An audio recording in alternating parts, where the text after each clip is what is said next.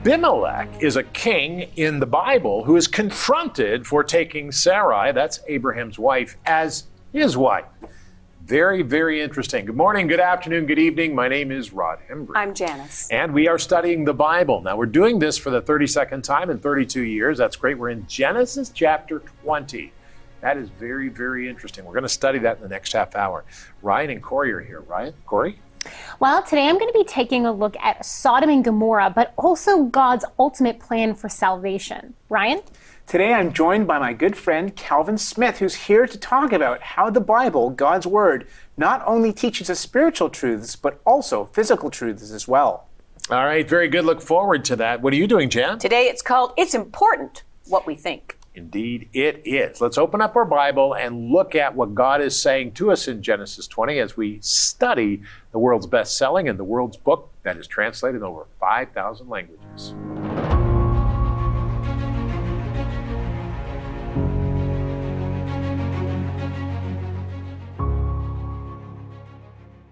Genesis 20, verses 1 through 14.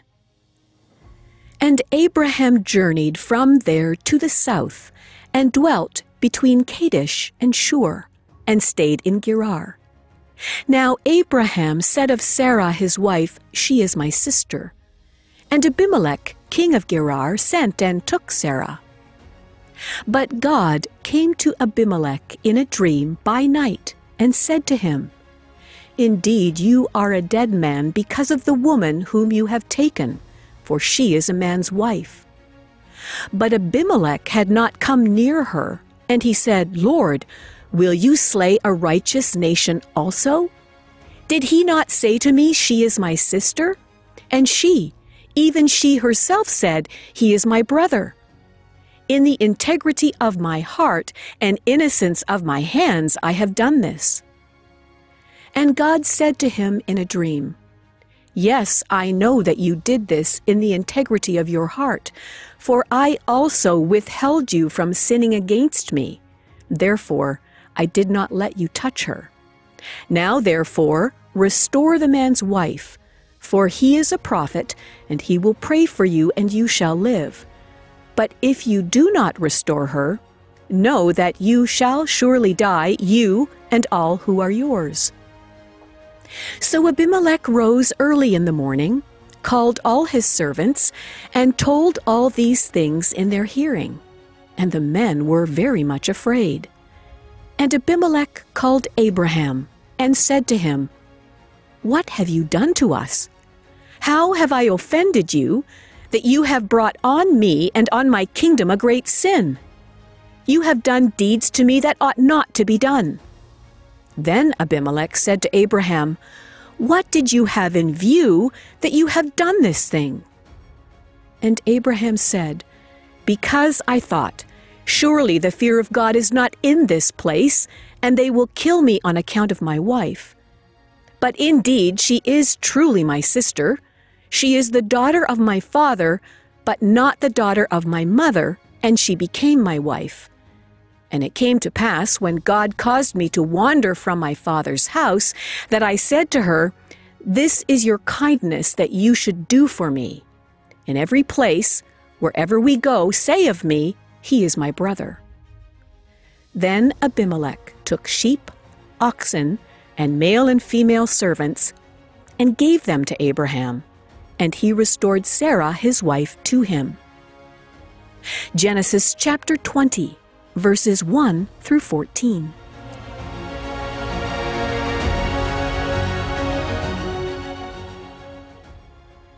Genesis 18 to 20. That's a great read as we continue through God's holy word, the Bible, which talks about what's going on today. Now, Abraham did not do everything right. He didn't. In fact, we know that he lied about who Sarah was to him many times. The Bible reveals a marriage between Abraham and Sarah that was largely built on lying. Now, when God told Abraham to leave his father's land and people, Abraham asked Sarah to tell people whenever or wherever they went, that was his brother. Now, this was done to protect Abraham from death or from torture because powerful men would take advantage of him in that culture and steal his wife. What Abraham wasn't trusting was that God is all-powerful, and he sees all and knows all. Abraham needed to learn to trust in God for his provision and protection. And this is still true for us today, isn't it? The closer we become to God, the more we know God and the more we know his power. God can cover us in all our situations and take care of us. Let's stay close to his commands and let's follow him. Very important. Now, today, as we begin to discover this in God's Word, get your Bible guide out. Now, if you don't have one, you can write for your Bible guide, or you can go to BibleDiscoveryTV.com and click on it. It'll take you to a donation page. Thank you for your donation. And it'll take you to a page where you can download it. And that becomes important because you're seconds away, literally, from getting the Bible guide and opening the most holy book of all. That's the best book you'll ever get, is the Holy Bible. We are reintroducing it to our culture because it tells us everything that's going on today. Today, Abraham and Abimelech, two people who knew God, but they didn't think either one knew God. That's interesting. All right. Father, I pray today in the name of Jesus Christ that you would help us to learn and understand what this means to trust in the Lord. Help us to realize that we must learn, as we've given you lordship of our lives, to trust in you with our business decisions, to trust in you with our decisions as workers, to trust in you with all of our decisions. Lord, help us in Jesus' name. Amen and amen. Now, let's explain this and look at chapter 20, verses 1 to 3. Let's understand what God is saying so we can get it. And Abraham journeyed from there to the south, and dwelt between Kadesh and Shur, and stayed in Gerar. Now Abraham said of Sarah, his wife, "She is my sister." And Abimelech, king of Gerar, sent and took Sarah. But God came to Abimelech in a dream by night. Did you see that? God came to Abimelech in a dream by night. This is a man having dreams about God. And said to him, "Indeed, you are a dead man because of the woman whom you have taken, for she is a man's wife." You know, God confronts Abimelech for his approach to Abraham's family. Now, beloved, when we respect each other, God is honored.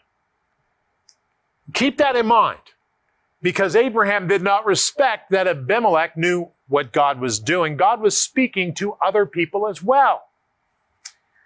You know, we have to understand that God doesn't just speak to us, God speaks to others as well. And we need to pray that God helps them. And we need to seek the Word of God and seek God's will for our life so we know what His will is for us. Very important. Let's get on with this because this is interesting. Verse 4. But Abimelech had not come near her, and he said, "Lord, will you slay the righteous nation also? Did he not say to me, Abraham, she is my sister? And she is. And even she herself said, he is my brother. In the integrity of my heart and my innocence of hands, I've done this." And God said to Abimelech in a dream, "Yes, I know that you did this in the integrity of your heart, for I also withheld from you sinning against me. Therefore, I did not let you touch her. Now, therefore, restore the man's wife, for he is a prophet, and he will pray for you, and you shall live. He is a prophet. He will pray for you, and you shall live. But if you do not restore her, know that you shall surely die, and you and all who are yours." My goodness, that's a serious thing. God kept Abimelech from doing stupid things. God is often where we do not expect him, beloved. Many times we need to think that through. Because we assume God is not there because God told, we assume God only speaks to us. We need to understand that as we operate and as we move our lives in the direction of God's will, He's got other people in His will also moving forward, that suddenly we become greatly coordinated. And that is more evident in things like this program, where we do not see each other before the program. The first time we're together is on the program, and we see this all the time. Follow the Holy Spirit. Allow Him to lead you, and He'll coordinate you with others. Very important. 20 verses 8 to 14. And Abimelech rose early in the morning, called on his servants, and told all of these things in their hearing. And the men were very much afraid. And Abimelech called Abraham and said to him, "What have you done to us? How have I offended you that you brought me in on this kingdom a great sin? You have done deeds to me that ought not to be done." And then Abimelech said to Abraham, "What did you have in view that you have done this thing?" Well, what did Abraham say? And Abraham said, "Well, because I thought, surely the fear of God is not in this place, and they will kill me on account of my wife.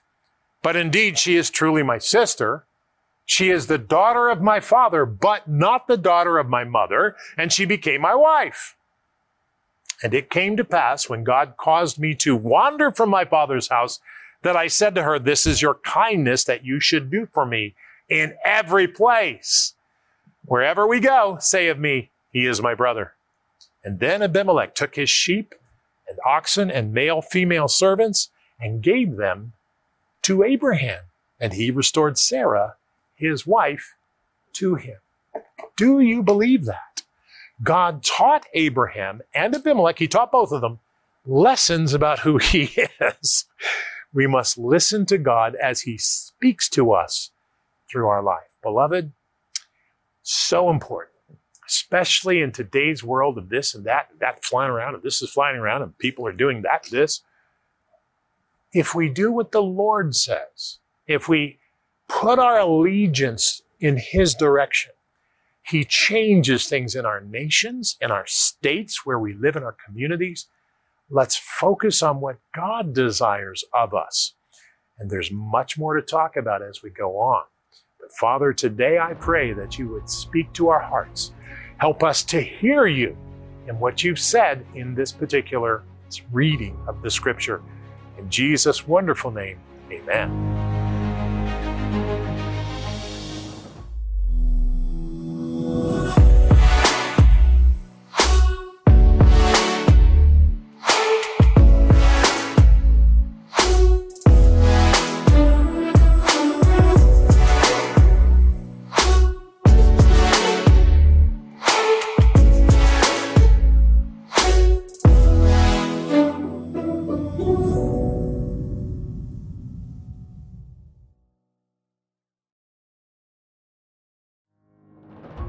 Today we continue our journey through Genesis, which means that I'm continuing to showcase some of the recent interviews I conducted with my friends at Answers in Genesis, who of course specialize in demonstrating the critical role Genesis plays in the gospel and the Bible as a whole.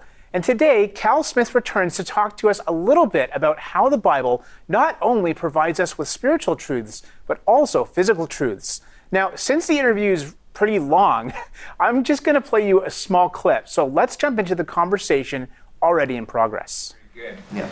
Well, in one of the articles you wrote, you prefaced it with this statement.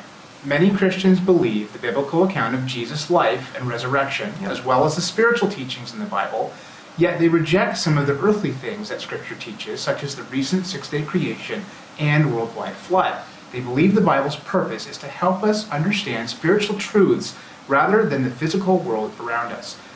Okay, so what's wrong with that kind of thinking? Well, the Bible is about understanding spiritual truths. So what's the most important spiritual truth in Scripture? You're a savior in need of you're a sinner in need of a savior. That's the most important spiritual truth. Is that I think most Christians would agree with that, correct? So it goes back to what we were talking about earlier. I mean, Jesus himself actually makes this distinction when he's talking to Nicodemus, when he says, well, I've told you of earthly things and you don't believe. How will you believe if I tell you of heavenly things? Well, if you're trying to get to heaven, if you want to be saved from your sins, then where did sin come from? It came from Adam. It was by that one man that sin and death entered into the world. There was no death before sin. Same thing we've just been talking about. So as soon as you introduce concepts like millions of years and evolution into the Bible, you have to put death before sin, which is a gospel ramification. So the spiritual and earthly things are interconnected. And I can tell you, coming from an atheistic background, that when people were trying to say, well, you just need to trust in Jesus. Yeah, but I don't believe your book. Your book's wrong. Your book says that the earth's young and it's billions of years old. Your book says we come from two people, Adam and Eve. Well, how do you explain all the races? Your book is just wrong on so many levels that I'm not going to believe your spiritual teachings because it's wrong. So there's a direct link there. And until we can actually proclaim the entire Word of God boldly, unadulterated is the term my friend Joe Boot uses. Don't adulterate the Word. Don't take these syncretic methods and try to smear them all in. And no, it's the Word of God. He's the one that was there in the beginning. This is the revelation of the God who knows everything. If I can know that Jesus saved me from my sins, and he died and he rose again in 3 days, if I can tell all those things because of that book and I can just read it as plainly written, then I can trust him in Genesis as well. So as I've said over the last few days, if you want to get your hands on the full interviews that I've been showcasing, they're all here on this DVD set called The World by Design, the Niagara Conference, which you can call or write in for. It's also available digitally as an instant download on our website at BibleDiscoveryTV.com. And not only are my interviews with Bodie Hodge and Cal Smith on this set, but also my interviews with evangelist and pastor Corey McKenna, speaker Patricia Engler, and even molecular geneticist Dr. Georgia Purdom. Now, over the next few days, I'll also be sharing clips from those interviews with you as well. In fact, tomorrow, Dr. Georgia Purdom will be here to talk about the supposed relation between humans and chimps. So I hope you'll join me for that. But in the meantime, do check out their website at answersandgenesis.org, because there you'll find articles and resources that will definitely help you. You know, Calvin is awesome. He really is. He's an incredible guy. And Dr. Georgia Purdom is absolutely stunning. You know, the scientists are just remarkable, how that God uses these scientists who have PhDs. And I mean, I was in the interview room with you, and we were doing them. That's right. And I was stunned by the absolute belief they have, and it was really, really good. So I encourage you to get a hold of this DVD at BibleDiscoveryTV.com. It's very, very good. Or you can get the DVD or get the downloads. But either way, get a hold of this. Corey? Okay, Genesis 18 and 19 tell a pretty brutal story about the destruction of Sodom and Gomorrah. But interestingly also how God involves Abraham in this process. So first, let's take a look at some of the archaeological findings related to Sodom and Gomorrah, and then we'll talk more about the theological or godly aspect of this. The ancient cities of Sodom and Gomorrah were a part of a greater network of 5 cities called the Cities of the Plain. Uniquely, they were said to have been destroyed by God himself as judgment against their severe moral transgressions that had caused cries of outrage. Whatever's believed about the theological value of the Bible's account, archaeologists have solid candidates for these 5 cities, with excavations focused on the 2 believed to have been Sodom and Gomorrah. The site believed to be Sodom is the larger of the 2, with walls that once enclosed 9 to 10 acres, though evidence shows the area outside the walls were also inhabited. The city identified as Gomorrah is 7 miles south of Sodom and had walls encompassing only 2 acres. A much smaller site, the citizens are believed based on pottery evidence to have used the enormous cemetery discovered at Sodom. The cemetery dates to before the foundation of the cities and is home to about 20,000 tombs and over 500,000 bodies. Other than their locations matching the Bible's description and a possible reference to Sodom in the Ebla tablets, scholars point to the double destruction at both cities as correlating well with the biblical account. In Genesis 14, we read of a war fought and lost by the kings of Sodom and Gomorrah, leaving Lot captured and Abraham left to rescue him. Between 14 to 20 years later, the cities were destroyed again by some sort of sulfurous fiery substance that fell on the city. Excavations have revealed 2 destructions. The first saw the original western-facing gate and wall of supposed Sodom destroyed and burned. This area was then completely built over with a new wall, and a different gate was built on the northeastern side of the city. In supposed Gomorrah, a destroyed tower was found alongside charred remains. Even an intact male skeleton was found in the debris. The destroyed parts of the city were then filled in and built right on top of. A second destruction came shortly after, and from this the city's never recovered. Ash, charcoal, and piles of burnt rocks and bricks speak to the calamity at Sodom, Gomorrah, and their graveyard. So it's really easy to get bogged down in some of the details of Sodom and Gomorrah and miss one of the main points that I would submit to you that this account is in here in the first place, and that is God's overall plan for salvation. That's what's going on here. So God is trying to begin his plan for salvation of mankind in a world filled with varying degrees of mankind's evil. And we see a very serious degree of evil here in Sodom and Gomorrah, but we see also we're confronted over and over with Abraham's evil, with Abraham's sin. So part of this narrative here is God showing himself to a man, even an evil man, who will listen to him. And then God involves that man, despite he and his family's sin, in the process of judgment of sin, and also in promises of blessing mankind in the future. This is, a really significant thing, that God is beginning to involve mankind in his plan for salvation. So I would submit to you that this is one of the main themes that's going on here in Genesis 18 and 19. So just something to think about as you continue reading through the life of Abraham. It's the same theme, and we always say that, but what is the theme? The theme is Jesus Christ. The theme is Yeshua HaMashiach, to say that in Hebrew. And I think it's important for us to remember that, and so let's keep that in mind. By the way, I just wanted to say thank you to the partners of this ministry. Viewers like you and partners of this ministry are people who've decided that this is a place where they want to give resources. So thank you for it. That's the only way we survive, is through giving from the partners. And so we thank you. We've been able to survive the last 2 years. Mm-hmm. And we haven't done anything or said anything. We just said, Lord, help us. And we come on the air and thank you. And so thank you so much for doing that, partners. And of course, if you feel led, you can be a partner with this ministry. Janice? Yes, so Genesis chapter 20 is a really interesting one, isn't it? We get a glimpse into the life of Abraham and Sarah, and as they're traveling, and some of the decisions that have been made. And what struck me this year was it's important what we think. And what do I mean by that? How we conduct our lives as followers of Jesus Christ makes an impact on the people around us. And I can see that in Abraham's life here in this exchange with Abimelech. So just briefly, Abraham has told Sarah, his wife, that in their travels, would she just tell everyone that Abraham is her brother, not claiming that he is her husband. And it's a partial truth. And we read about that and we learn about that here in the story. But it brings a problem to King Abimelech, as you've heard in Rod's teaching. And Abimelech confronts Abraham.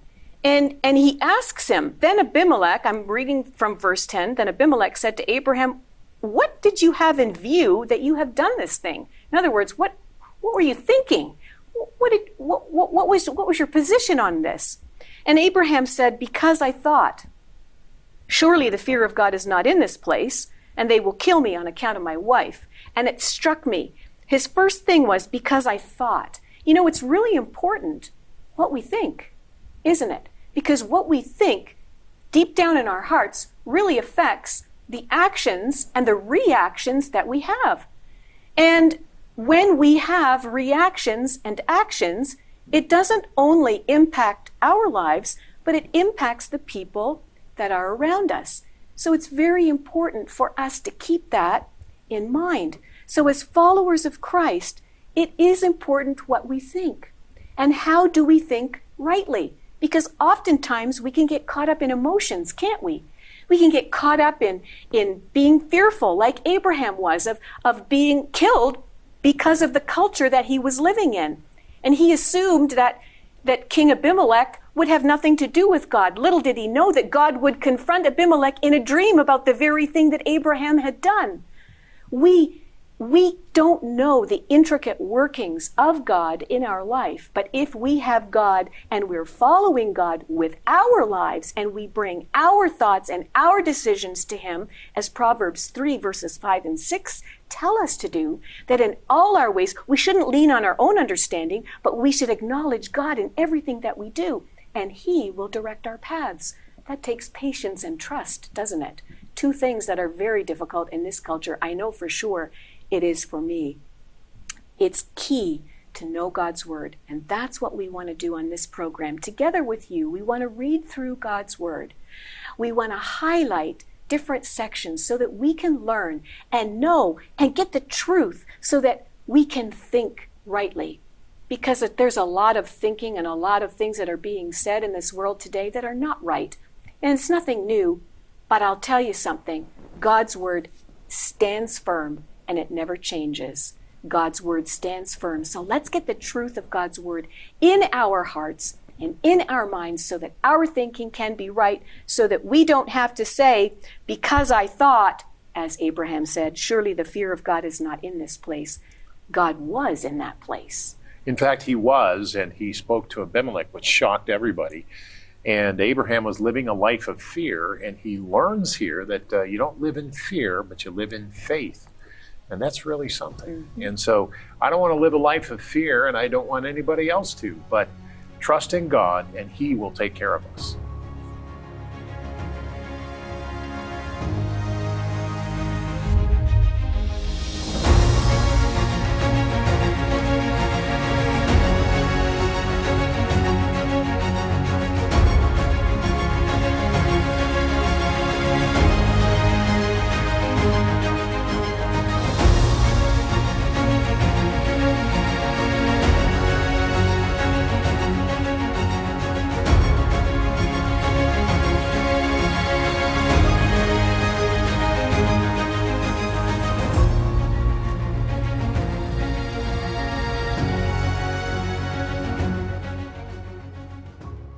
Today, we need to remind ourselves that Monday, Wednesday, and Friday at 3:30 Eastern Time, that's the time when we are live on Facebook, YouTube, and Bible Discovery TV.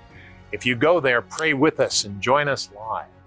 Today, we pray and we say, Lord, I want to learn more about who You are. Thank You for guiding me and helping me to know more about who You are.